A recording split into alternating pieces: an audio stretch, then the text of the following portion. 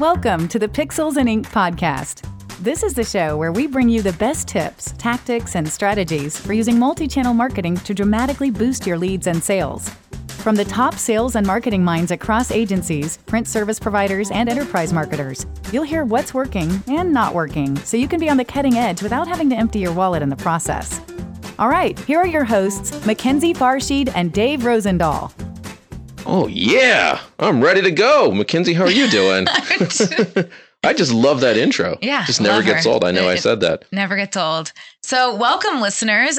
Today we have the pleasure of speaking with Stacey Griggs, who is the CEO of El Toro.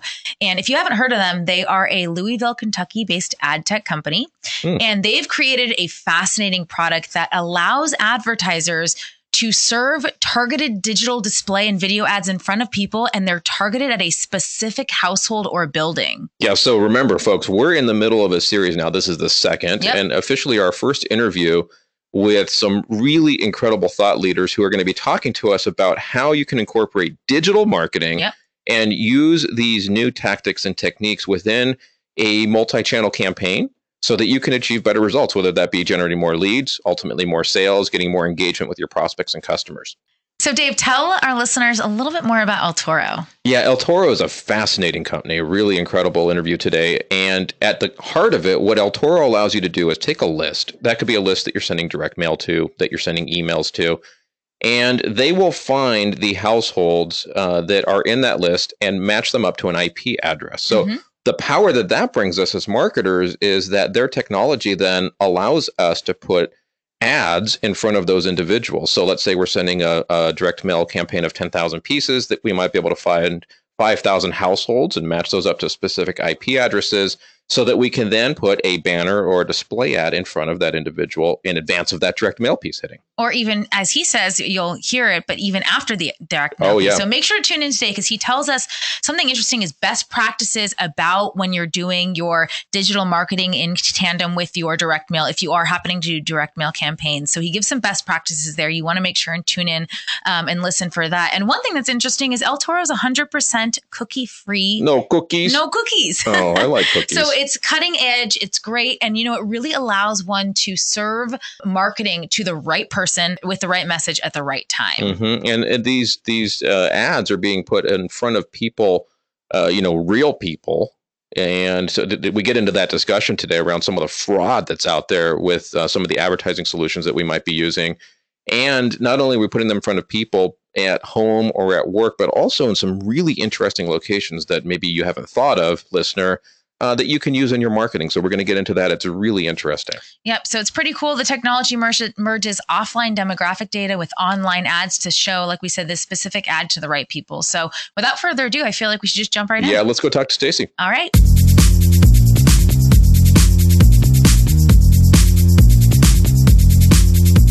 So hi, Stacey. Welcome to Pixels and Ink. How you doing today? I'm doing great, Mackenzie. How are you? Doing great. We generally like to start by asking our guests to talk a little bit about themselves outside of work. So hobbies, family, interests, things like that. So I live in just outside of Louisville, Kentucky. I grew up here, but moved to the East Coast for 15 years. And about 8 years ago, decided to move back. And we live on what most people would consider a farm, but people around here would just call a large piece of land. It's 7 acres with no real farming interest on it, other than a couple dozen chickens. I'm a volunteer firefighter in my free time, and but running a pretty fast-growing ad tech company doesn't leave a lot of free time. What does a volunteer firefighter mean? So the community I live in is about 30,000 residents. That's one county outside of Louisville, Kentucky. And we don't have a large enough tax base to support a full-time fire department with enough personnel to be able to respond when someone calls 911. Actually, most communities in America are like this. So what happens is we have a paid crew that there's somebody there 24/7, 365, and then most of the rest of our people are volunteers. Wow. So if you live near me and you call 911, there's a firehouse 7 houses down from me, and it's probably me that shows up in the fire truck. So could you get called during the day? Like during the workday, you might get called in? So we actually, so the paid crew, we've got one person there 24/7, 365, but then we also have 3 people there during the, kind of general work hours, 7 to 7 weekdays. And the reason behind that is most of us have full-time day jobs. Yeah. So it would be really difficult to rely on volunteers during the day in particular. So what we do is we've got, kind of our paid resources are there during the day and focused, and then, we rely, very heavily on volunteers nights and weekends. And if I'm working from home and there's a fire run and I'm not otherwise doing something, I would make it. But the whole concept of being a volunteer is that you make what you can, Right. and we should have enough volunteers to be able to staff a fire if we need it. And the great thing about fire departments is they all work with each other. So if you see that you don't have enough resources showing up for an individual fire or a car accident or whatever, you can call the neighboring fire department, and they'll roll some engines to help you. And we do the same thing if they need help. So maybe if you grow El Toro large enough, then there'll be enough tax on your company to pay for more full-time firefighters. Oh my gosh, I don't know that I'd be excited about paying that much tax. Yeah, right. Well, it would mean your company's much larger, I guess. It would mean that. Well, cool. We gave you kind of an intro in the beginning of today's podcast, Stacy, but I'd love to hear from you. Tell us a little bit about what led you to start El Toro, and kind of in layman's terms, what brought you to the idea, and how did you find the need for what you're doing now? Sure. So my background is I've built and sold a number of tech companies before this, and I sold my last company to a publicly traded telecommunications firm. Was working for them, not particularly happy being part of a large publicly traded company, and wanted to find something entrepreneurial to do again. So I told my overlords at the company that I was working for that I was going to leave, put something on LinkedIn, and started talking to friends that had ideas, that had startups. And I ran into a friend of mine that was working on the concept of IP targeting, and came over and spent a week looking at what he had and thought it was a fantastic idea. And I had been a fairly high-end user of digital marketing in the past. I'd worked in one of my positions, we were spending well into 6 figures a month on digital marketing, and I was always frustrated by, what I was buying were impressions and clicks and click-through rate and cost per click. But, there was very little attribution. There was very little way to say, I drove this person to my website. They didn't buy from my website. They didn't buy from me immediately. But later on, they called a sales rep, or they, did something else, had some other interaction that subsequently led to them buying. Well, how do I know how I got that lead? I knew from a data perspective that we were overstating, things like, organic, and we were overstating direct traffic, because there's some reason those people found out about us. But, taking a tool like IP targeting, where we can just target a list of people that clients give us, or just target other lists that, whether it's a CRM or a direct mail file, and be able to target some small portion of that list, call it, 40, 50, 60% of that list, and then be able to use the other half of the list that, that had the same demography, the same propensity to buy, and say the people we targeted were 60% more likely to buy. They spent 10% more, and this is a statistically valid sample size. That gives clients a lot of visibility into things like ROI, or even better, what I like to call ROAS. And I think good advertisers are going to start evolving to measuring ROAS, return on ad spend, as their primary metric across all channels, because once you've got addressable digital like we have, it becomes a very easy way to measure any sort of non-branding campaign. So, Stacy, let's take one step back here and just kind of describe for the listener, what is the process of IP targeting, and kind of at a high level, what are the steps that I go through, and what's the outcome that I ultimately achieve with that? Sure. So that's a great question, and what we've done is we've mapped IP addresses to physical addresses, and those physical addresses can be homes, they can be businesses, they can be venues. A venue could be a hotel or a convention center, And then the way our clients would use that, or the way our partners would use that, is say I've got this group of people I want to communicate with. And a great example is I was talking to a client of ours this morning that wants to target attendees at the HIMSS medical conference next month. Okay. And we will probably have 2 or 3 clients targeting attendees at HIMSS, and we've mapped the IP addresses for the hotels at HIMSS. We've mapped the IP addresses for the conference center at HIMSS, and we'll be able to target people that are staying in those hotels and that are on the Wi-Fi at that convention center just during the dates of HIMSS. And that's what we call our venue targeting product. But the same thing works in B2C or B2B. That a client will come to us and say, I've got this CRM of 100,000 people that bought Toyotas, and their leases are expiring within the next 90 days, and we know that their current lease payments are over $300. So a fantastic campaign to them would be lease a new Toyota Camry for $279 a month. Something like that, because you're using what you know about them. They own a Toyota Camry. They are paying more than $300 a month. And, if you show them an ad that says you can get a brand new Camry, you can trade in your lease and get a brand new Camry for less than you're paying today, that's a really effective message. And that starts to get into what I like to call mass personalization.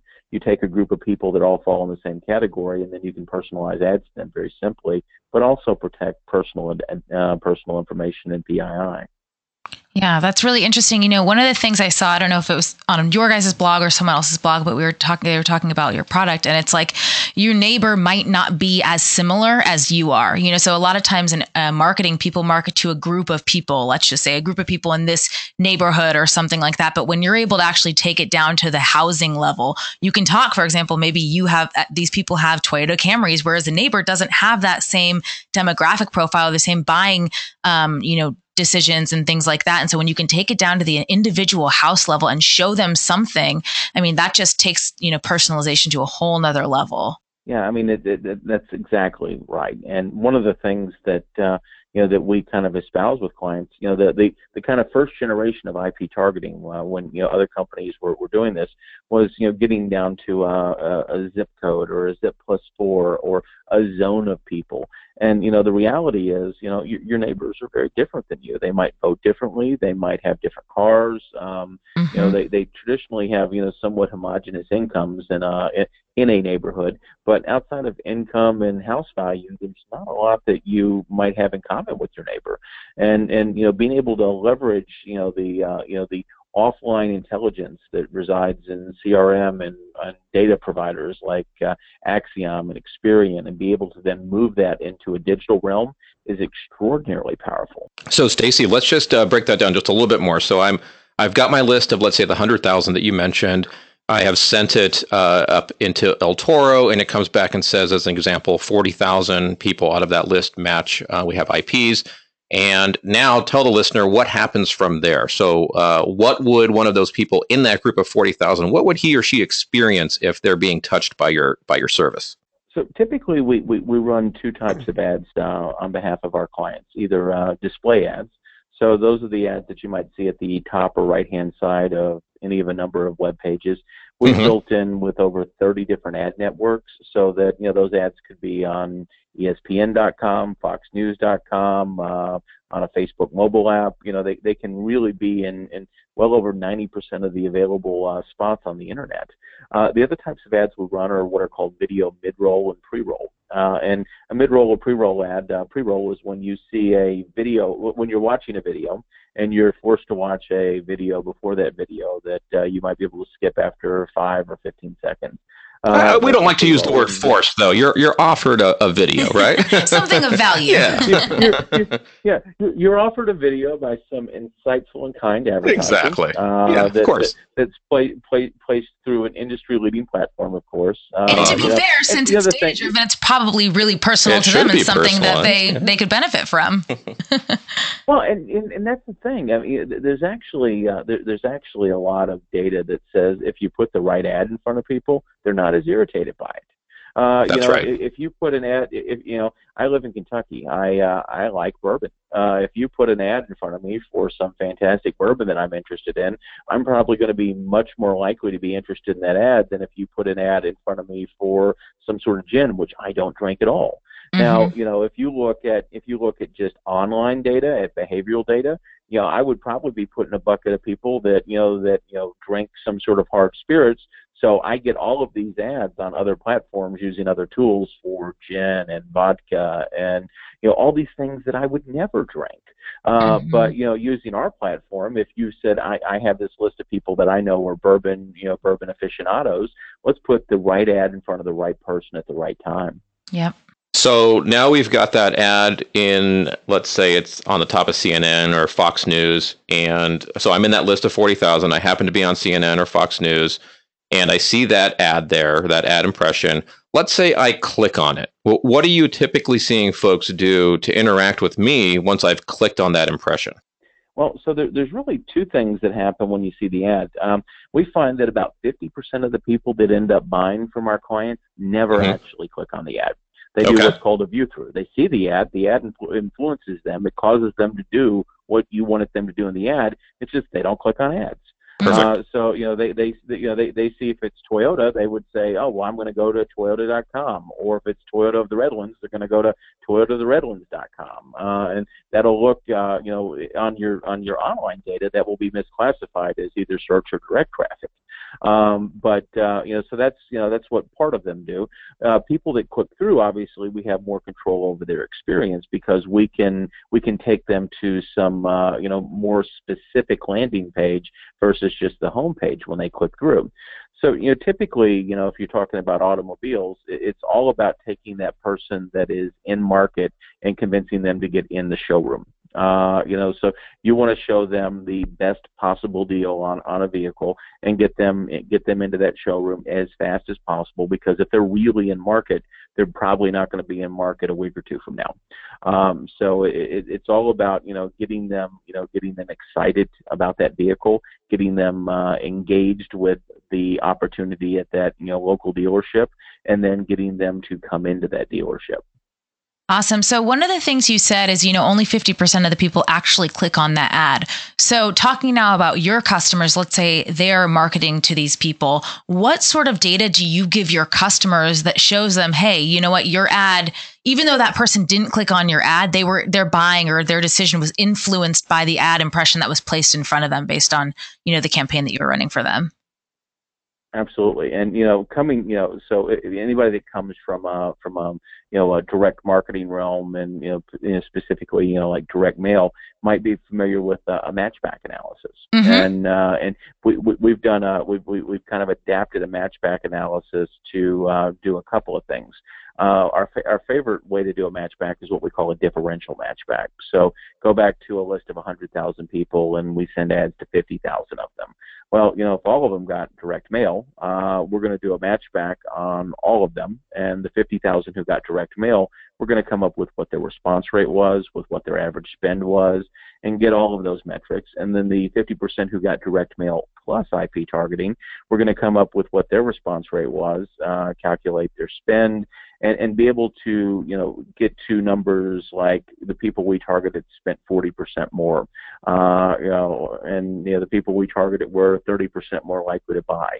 You start to multiply those numbers out as, increased revenue per targeted individual. You can then get to, you can then divide that by the aggregate cost of the, ad campaigns associated with it, and you get to return on ad spend. And that's assuming that you've got a statistically valid sample size, that is by far the best way to measure different ad campaigns, because ultimately it doesn't matter if it's direct mail, it doesn't matter if it's email, it doesn't matter if it's IP targeting. What really matters is I spent $100,000 on an ad campaign. How much incremental revenue did it bring me?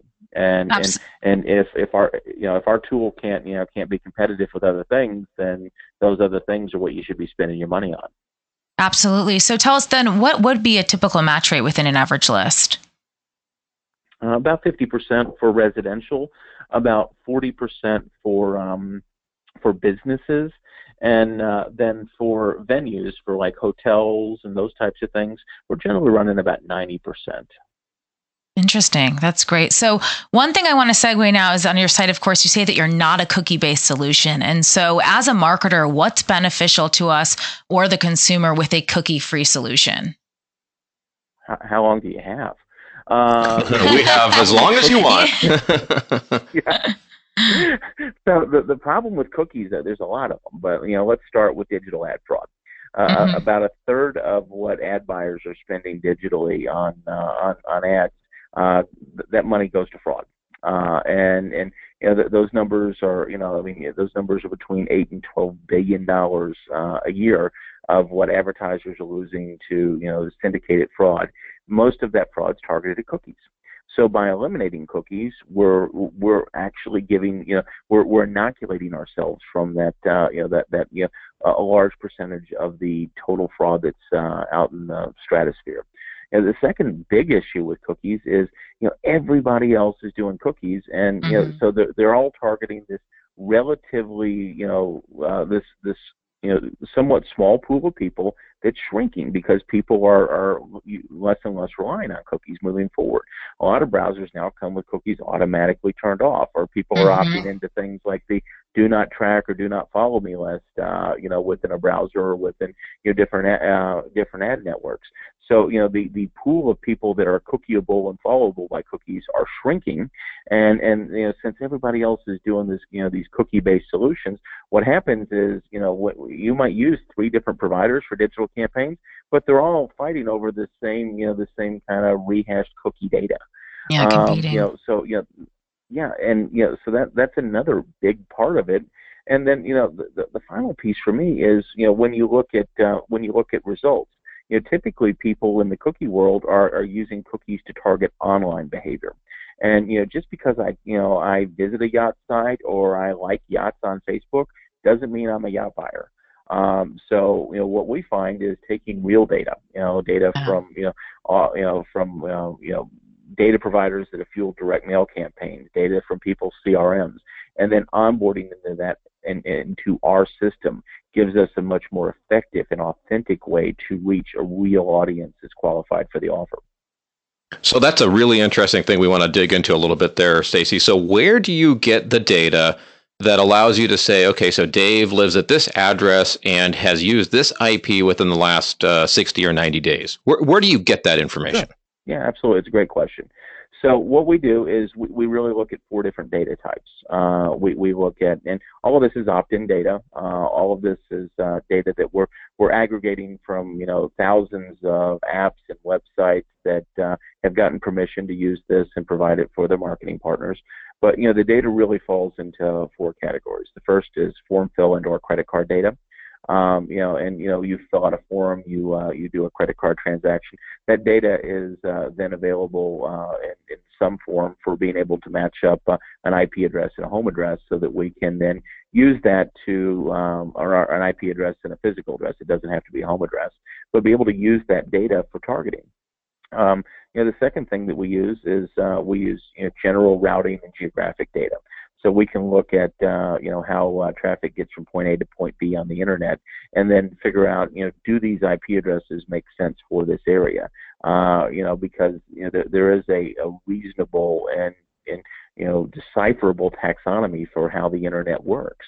The third thing is mobile app data, and mobile app data generally comes with both an IP address and a location based off of whether you've got location-based services turned on that device and accessible via that app. But we can then take that data and it gives us another point to triangulate against, essentially, using some of our algorithms. And then the final point of data is email. And there's a lot of data available in the kind of email stream that allows us to get to this kind of this match between a physical address and an IP address. Very cool. It sounds like you might need to get Edward Snowden on the payroll at some point, right? He could help you out there. I don't know that he would be somebody anybody would want to publicly have on their payroll. Yeah, we would want to keep that quiet. Yeah, there you go, consultant. Yeah, there you go. something's interesting is that, everyone says everything is about data. I know we talk to a lot of people who do a lot of direct mail, and most of them say, listen, it doesn't matter, if you have the best direct mail piece, if you have the best art and the best call to action, if the data that you have on these people isn't good data, you're not going to have a good campaign.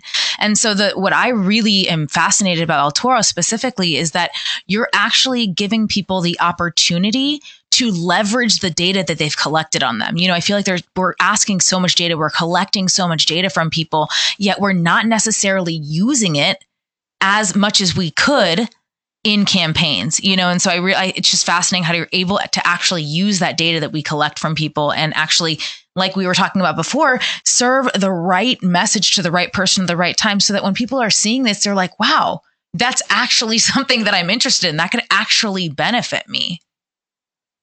Yeah, it's the difference between data and information. Companies are drowning in data, but being able to take that data and turn it into information that is actionable and usable and helps them build their business is a really important component of what we do.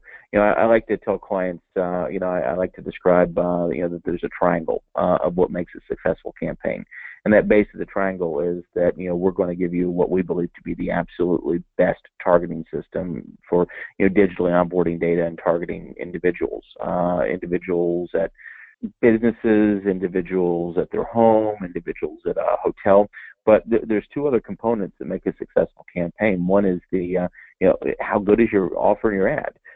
If you know a lot about these people, but you don't use that in your offer, your ad, then that's really not a very good ad. And then the second component, the third component, the final leg of that triangle is how good is your data? How good is, did you take a group of people that were really likely to buy? And, I'll give you an example from a campaign we did early on with a client. They wanted, it was a law firm, and they wanted to target people for filing nursing home abuse complaints. And they said, people that file nursing home abuse complaints are between 40 and 60 years old. The people they wanted to target were 40 to 60 years old. They had a living parent, and they were female. And so, they were looking for these 40 to 60-year-old females who were making the decisions for their parents. And by the way, they lived within 10 miles of a low-quality nursing home. So, they were deciding to put their parent in this nursing home that was within 10 miles of their home. So they bought a list. They did direct mail to that list, and we also did IP targeting to that list. Post-campaign, there were only 3 conversions, only 3 nursing home abuse complaints. All 3 of them were people that got IP targeting plus direct mail. But, they're like, hey, this campaign didn't meet our expectations. So I said, there has to be something wrong with the ads or the data. And so I said, let's take a look at it. Let's apply some data science to it and see what it tells us. So, we gave it to one of our analysts. A week later, I went back to him and I said, all right, you were almost right about who your exact client is. And they said, no, we were exactly right. I said, nope, you were almost right. And I said they were 40 to 60 years old. They were female. They live within 10 miles of a low-quality nursing home. They're like, that's exactly what we told you. I'm like, nope, you picked the wrong low-quality nursing homes. And I said, here's where your data diverts. I said, if I look at who you guys have historically worked with, these were low-quality nursing homes. But it appears that you've sued them so much that they are now no longer low-quality nursing homes. Oh, wow! That the cost of dealing with you guys was high enough that they've cleaned up their act. And I said, your data is leading me to this conclusion. But I said, you guys help confirm it for me. But the thing is, you haven't filed any cases. You've only filed 3 cases against these guys, and you were filing a lot more cases against them in the past. And I said, now I'm going to draw 3 circles on the map. This is where today's low-quality nursing homes are. So, what you should do is redo this campaign targeting people that are 40 to 60 years old, female, that live within 10 miles of these places. And what happened? Did they end up running the campaign? So they did, and they've done very well with our system. That's great. So actually, I have a question just as a follow-up here. We were talking about those three components, and one of them is obviously the actual ad. And so I'm curious, and I'm sure our listeners are curious to see, what are people typically doing with their ads? And are there things or call to actions that are more effective or less effective? And what are people doing here that you've seen that's great? Yeah, so some kind of general best practices are that you want to if you're doing direct mail, you want to integrate your IP targeted, your digital ads with your direct mail. And what do I mean by integration? You want to start serving generally 7 to 10 days before the DMP and home date, so that people are you're building some resonance with your digital ads for the direct mail piece that's going to arrive within the next 7 to 10 days. And then you want to continue to serve 7 to 10 days after the direct mail piece arrives to take advantage of the resonance that you built with the first flight of digital ads and also with the direct mail piece, because a lot of times people are still leaving that direct mail piece in an inbox or something, or on the counter for a couple of days. So the other piece to that is you need to integrate the image, the message, so that what they're getting online matches what they're getting in their physical mailbox. And again, that's for people pairing with direct mail. For people that are not pairing with direct mail, generally animated ads work better than non-animated ads, and that still works with direct mail as well. But one of the things we try to coach clients toward doing is at least a split test. Give us an A/B test of an animated ad set and a non-animated ad set, and let's see which are working better for this audience. The other things that we see that make a really successful campaign for people are focusing on high value offers. The idea of an ad is to get that person interested, to get them in your showroom, to get them talking to your sales rep, to get them on your website. And a high value offer is going to do that much better than some low value kind of weak call to action. So a strong call to action, say 50% this week only, is much better than click here to find out more. So those are the types of things we see. We do a lot of work in higher ed, and one of the things that that we find is taking the data that our clients and partners know about a student, and then again building segments of those students. So you can take a group of students who scored higher than 28 on the ACT. You can put an ad in their homes that says, if you scored higher than a 28 on the ACT, you qualify for a $20,000 scholarship. Deadline Friday. Click here to find out more. That's a fantastic ad. That ad works because two things. One is you're putting it in front of people that something about, and so they're seeing it. They're like, well, I scored more than 28 in the ACT. I want to find out more about the scholarship. The other thing is, since you're doing it at the household level, their parents are very interested in that ad as well. So it's not just the kids. The parents know what the kid got on the ACT. So all of a sudden, you've got a couple bites at the apple. Whether the kid's interested in the school or not, now the parents know that school's offering this kind of scholarship. Maybe they're going to go back and convince the kid to be more interested in that school. Stacy, curious, what are the top, let's say, 5 verticals that you see this utilized in? Is that something that off the top of your head? Yeah, so obviously automotive and higher ed are two that we've already talked about. Healthcare is a very fast-growing vertical for us. Everything from helping target new patients, and a great example of targeting new patients is our digital new mover product. We started looking at segments of the population that would be really likely to do things. We partnered with a company to onboard data about people that had recently moved. And while new mover data is really a big deal for direct mail, it's a several billion-dollar component of the direct mail industry. Nobody was digitally targeting new movers, so we went out and wrote a patent on the process. We went out and trademarked the name digital new movers. And but you start looking at new movers, they need a new doctor. they need a new dentist. They've disintermediated their relationship with their local urgent care center, with their hospital. So those are all great places or to use, like the digital new movers. The other one that kind of surprised me in healthcare is nurse recruitment. You wouldn't believe how much money is being spent to recruit nurses today, and we've got clients that are spending six figures a month with us to run nurse recruitment campaigns and target nurses to leave their current employer and come to work for them. So that's automotive, higher ed, healthcare. Political is a big segment for us, but it's obviously very cyclical. You kind of run hot and cold and political, and then kind of the final the final segment for us would be finance. Getting new customers for banks, taking existing customers for banks that might maybe only have one product they buy and selling them additional products. Stacy, one thing I noticed here in the verticals that you mentioned, and I'm wondering if this is true or if this is something I'm just perceiving that's not actually there, but in all of the verticals you listed, there seems to be, maybe with the exception of political, there seems to be a high lifetime value for acquiring a customer. Is that accurate? Yeah, I would generally say so. We've got some campaigns and things that are not as high lifetime value, like pizza companies.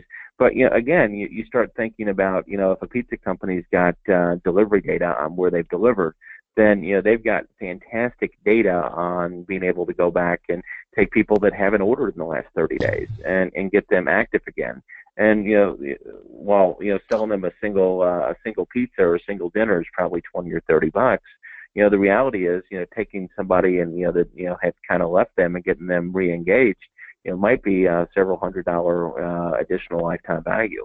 But generally, we do pretty well in the what I would call high CPA area, high cost per acquisition, and that's that's an area where our tool particularly excels. So you mentioned that you typically look at things from an ROAS perspective, return on ad spend. Can you tell the listeners a little bit more about how you actually quantify success in campaigns that are leveraging IP targeting? What do you look at from your vantage? What do you think is important? Yeah, so I'm actually working on a study right now because I get I get clients that get really spun up about click-through rate. And I'm like, I don't understand why you're caring so much about click-through rate. And I've taken a bunch of data from different campaigns recently, and been working with one of our analysts. And it turns out that campaigns that have really high and really low click-through rates are actually not the highest performing campaigns when we look at who actually campaigns that had a high ROAS. And heuristically, the reason I believe that's true is something with really low click-through rate is probably an ad that wasn't resonating with the customer, and something with a really high click-through rate was probably something that was kind of clickbaity. And what I mean by that is, if I wanted to get the highest possible click-through rate on some ads for an auto dealer, I'd probably put zombies on them. In fact, I had one of my team do this experiment at one point. He put like he did really cool ads that were gonna get people to click on them because they were kind of funny and they had a zombie on them. And guess what? People really clicked on them, but nobody bought cars. And the best ads are ones that kind of get people to the site based off of here's the offer, not here's something funny that got you to come to the site. So those the best campaigns are generally the ones that are kind of middle level click-through rates. And a mid-level click-through rate for us is like a 0.2% CTR, and that's actually about 2 to 3 times what the industry average is for a display ad click-through rate. So we still see much higher click-through rates than the industry average does. But I'm always fighting the battle with people. They're like, well, I need more clicks or I need a higher click-through rate. And I'm like, no, you need more sales. those are the types of things that we like to measure with clients. Are how many incremental sales did we get, and how much more likely were people to, how much more did people spend once we displayed these ads to them, and then we can take those and turn those into any of a number of really interesting metrics, and also measure different groups' exposures to different ad sets, and look at how ad set 1 worked against ad set 2, worked against ad set 3, and really get into a very very interesting set of data of how to optimize future campaigns. When you say 0.2, do you mean 1/5 of 1%? Is that right? Am I getting the math right? Yeah, that's exactly right. Okay. And again, it's one of those things that we look at. How are we really moving the needle for clients? But the average click-through rate on display ads across all industries in the United States right now is about a 0.06%. And that's according to Google. Google runs some really interesting data based off of their ad server, and then they publish that data. And you can look at it by industry and by different sizes of creative, those types of things, which is again why we're very focused on how do we prove that something worked, and how do we know that it worked, and how do we show that it moves sales. Yeah, and what you're saying is about a 3x over what Google is saying is kind of their average. Is that right? Yeah, it is. Yeah. And, I think it's really easy for people to get hung up on click-through rate, response rate, and you get really tied into the data, and then you forget that you're really talking about sales here. Are we selling more cars? Are we, generating more revenue from the campaigns? And also, some things that we've noticed, just speaking about click-through, is click-through results in a lot of false positives. I feel like you were saying with the zombie campaign, or even other things that we do that requires people to click through. We notice that sometimes we're following up with people who clicked on something and they're like, what? I didn't mean to click on that, or something like that. And so we notice across other things, even webinar signups or things like that, we've had to change our model where it's, there's a double opt-in or something like that. So it's not there. It's not producing that false positive and showing you, hey, your campaign did really awesome, but then why is no one actually showing up for the webinar, hypothetically speaking? Yeah, I had a friend that did some consulting with one of the major internet companies at one point, and they were talking about all of the form fills that they were getting with a particular tool they were using. And my friend said, "Well, how many of them are real?" And they said, "Well, they're all real." And he goes, "No, that can't possibly be true." And they're like, "Well, how would you test that?" So he's in a meeting with them. He's their consultant, and he goes, "These are the form fills." And they're like, "Yeah." So he just started calling people. He's like, "Did you fill out this form recently?" And, "No, I did not." So after a couple of those, he's like, "All right, well, we know they're not 100% real. So now the real question is, what percent of them are real?" And when you look at things like form fills or click-throughs or those types of things, again, we're going back to there's all this junk out there, and there's all this clutter, and how do you unclutter things from a digital advertising perspective? And for us, it's hey, here's the group of people we targeted, and did they buy more from you? It's funny because I'll explain that to people sometimes. They're like, "Well, that sounds so simple," and I'm like, "It is." But the reality is, most digital campaigns simply can't measure that because they're targeting an online behavior or a pixel or a cookie, or but they don't know who those people are. Since we're targeting a group of people and we know who they are, it's kind of easy to say how to as long as you're collecting data on the back end. And again, that goes back to what we're talking about, higher CPA and kind of bigger ticket items. Part of that is the bigger ticket your item is, the more likely you are to collect address of who your client is. It's tough for us if we go out to a company, let's say it's McDonald's, and McDonald's is like, well, I want a higher click-through rate. Well, it's tough for us to say, hey, McDonald's, we'll be able to prove more people are buying from you. Well, how do you do that? Because you don't really know who showed up at McDonald's and bought a cheeseburger and paid with cash. Right. Not yet, at least. That technology may come at some point. And we're thinking about that problem. There's other people thinking about that problem. We filed filed 5 patents since we started the company. One of them's been issued, 4 of them are pending. But we're continually thinking about innovation and how to build for a future state that doesn't exist today. Now, Stacy, just out of intellectual curiosity here, when you say that some of those form fills that you mentioned a moment ago were fake or false, what was actually filling those forms out? So you can have bots that do those. Have you guys ever watched the show Silicon Valley? You know what? I saw one of the episodes. I think I saw the first one. You did, Mackenzie? No, I haven't actually seen it, but I know what it is. Yep. There's a great episode in Silicon Valley where they're trying to fake the number of daily active users on their website. So they go to what's called a click farm in Bangladesh, and or Russia, maybe. Or Russia. Any of it. But I mean, these exist in Africa and Asia, all over the world, where people are sitting around making $2 to $5 a day to click on sites and copy and paste information into forms and fill out the CAPTCHA.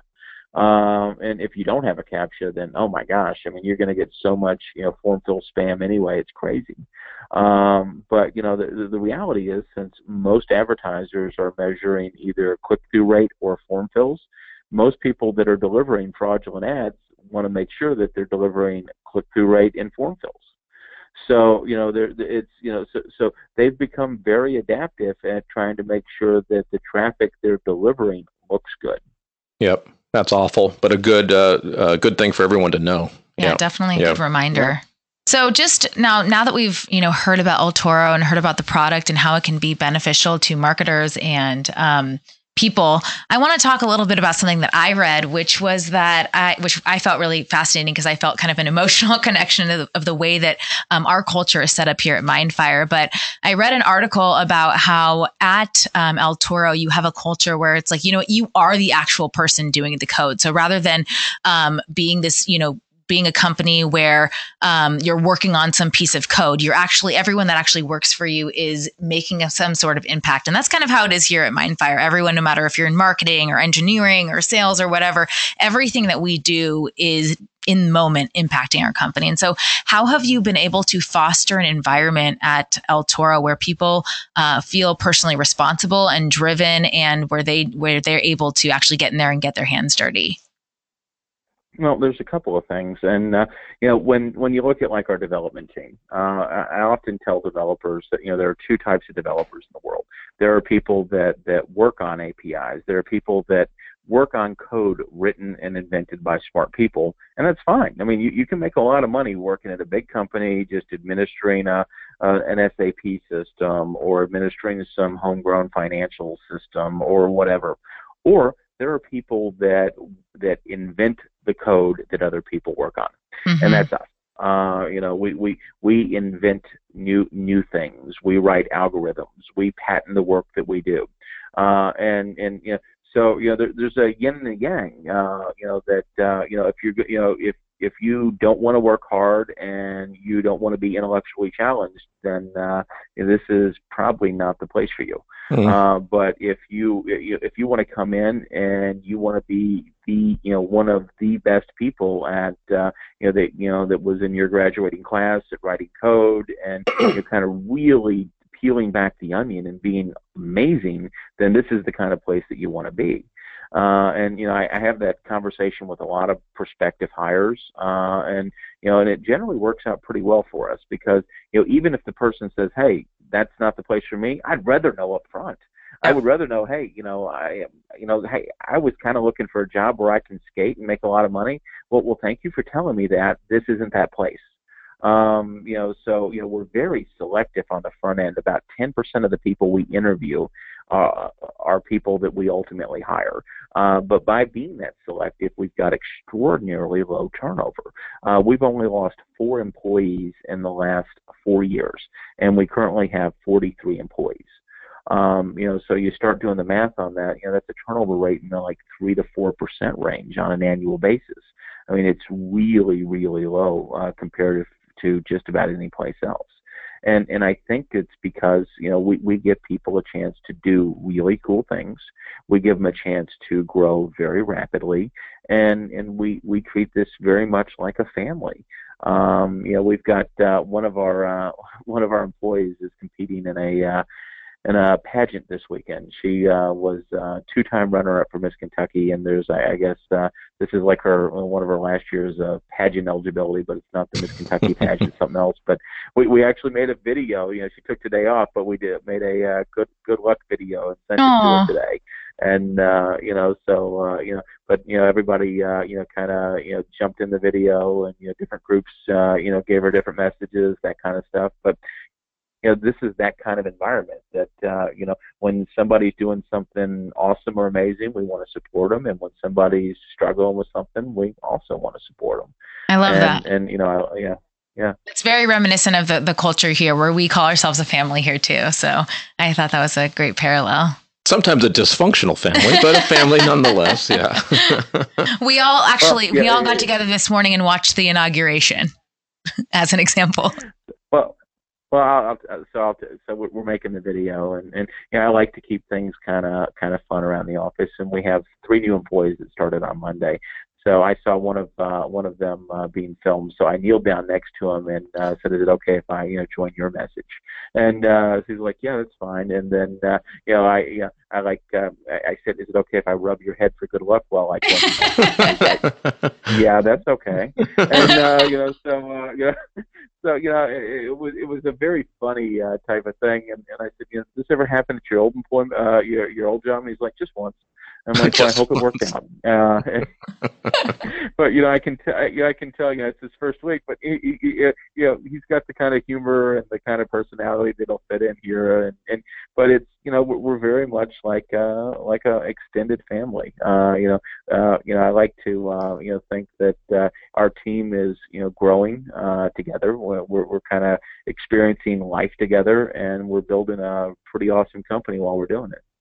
Awesome. Well, we have just really enjoyed our conversation with you. It's been really fun, really informative. I know our listeners are going to get a lot of value out of your product and the different things that you coached on here today. So thank you so much. We like to ask people, or we like to tell our listeners how they can get in touch with you. So if someone wanted to reach out, what's the best way to do so? So best way is go to ElToro, ELTORO.com. As soon as you get there, we'll know all kinds of things about you, because that is, after all, our business. Yeah. But it's all of our contact information's on there. You can easily get in touch with us, and we love meeting and working with you people. Awesome. Well, thank you so much, Stacy. We really appreciate your time. I know our listeners do too, and it's been great. Thank you, Stacy. Well, thank you. Wowza. That was cool. That was really cool. We hope you enjoyed that conversation with Stacy. And as always, we will summarize these conversation highlights in the show notes on our blog. Mm-hmm. So mindfireinc.com, and then you can find our blog from there. And also, what if folks want to run a campaign and actually try this out? Yep, how should they reach out to us? If they want to run a campaign or have any questions, feel free to hit us up at hello at mindfireinc.com. So again, reach out to us at hello@mindfireinc.com. We're happy to answer questions, talk about how you can run a campaign, try this out. We'll also then put Stacy's contact information there so that people can reach out if they want for that. Yep. Awesome. So with that, folks, thanks for joining us today. We hope you enjoyed today's session, and we look forward to seeing you next week. Yep. Alrighty. Have a good one. Bye-bye. You've been listening to the Pixels and Ink podcast with Mackenzie Farsheed and Dave Rosendahl. For more information and to get the resources mentioned in this episode, visit mindfirestudio.com/blog. We look forward to seeing you next week. Until then, keep testing your marketing to find out what works for you and your business. And get ready for your leads and revenue to grow. We'll see you in the next episode.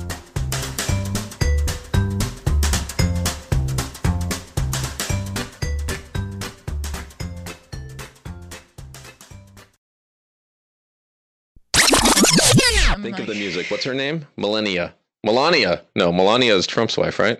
What's her name? What music? The lady. Welcome to Pixels and Ink. Oh, Melanie. Melanie? Forgot about her. Okay. Bada bing. Okay, Mac's going off. the you just said I was reservation the right now. unnoodle. The unnoodle. She's going off the rails here. It's the pizza smell. Okay. Which is actually the bathroom. She has that disease where she mixes up smells. Okay. I like pizza. Bada bing.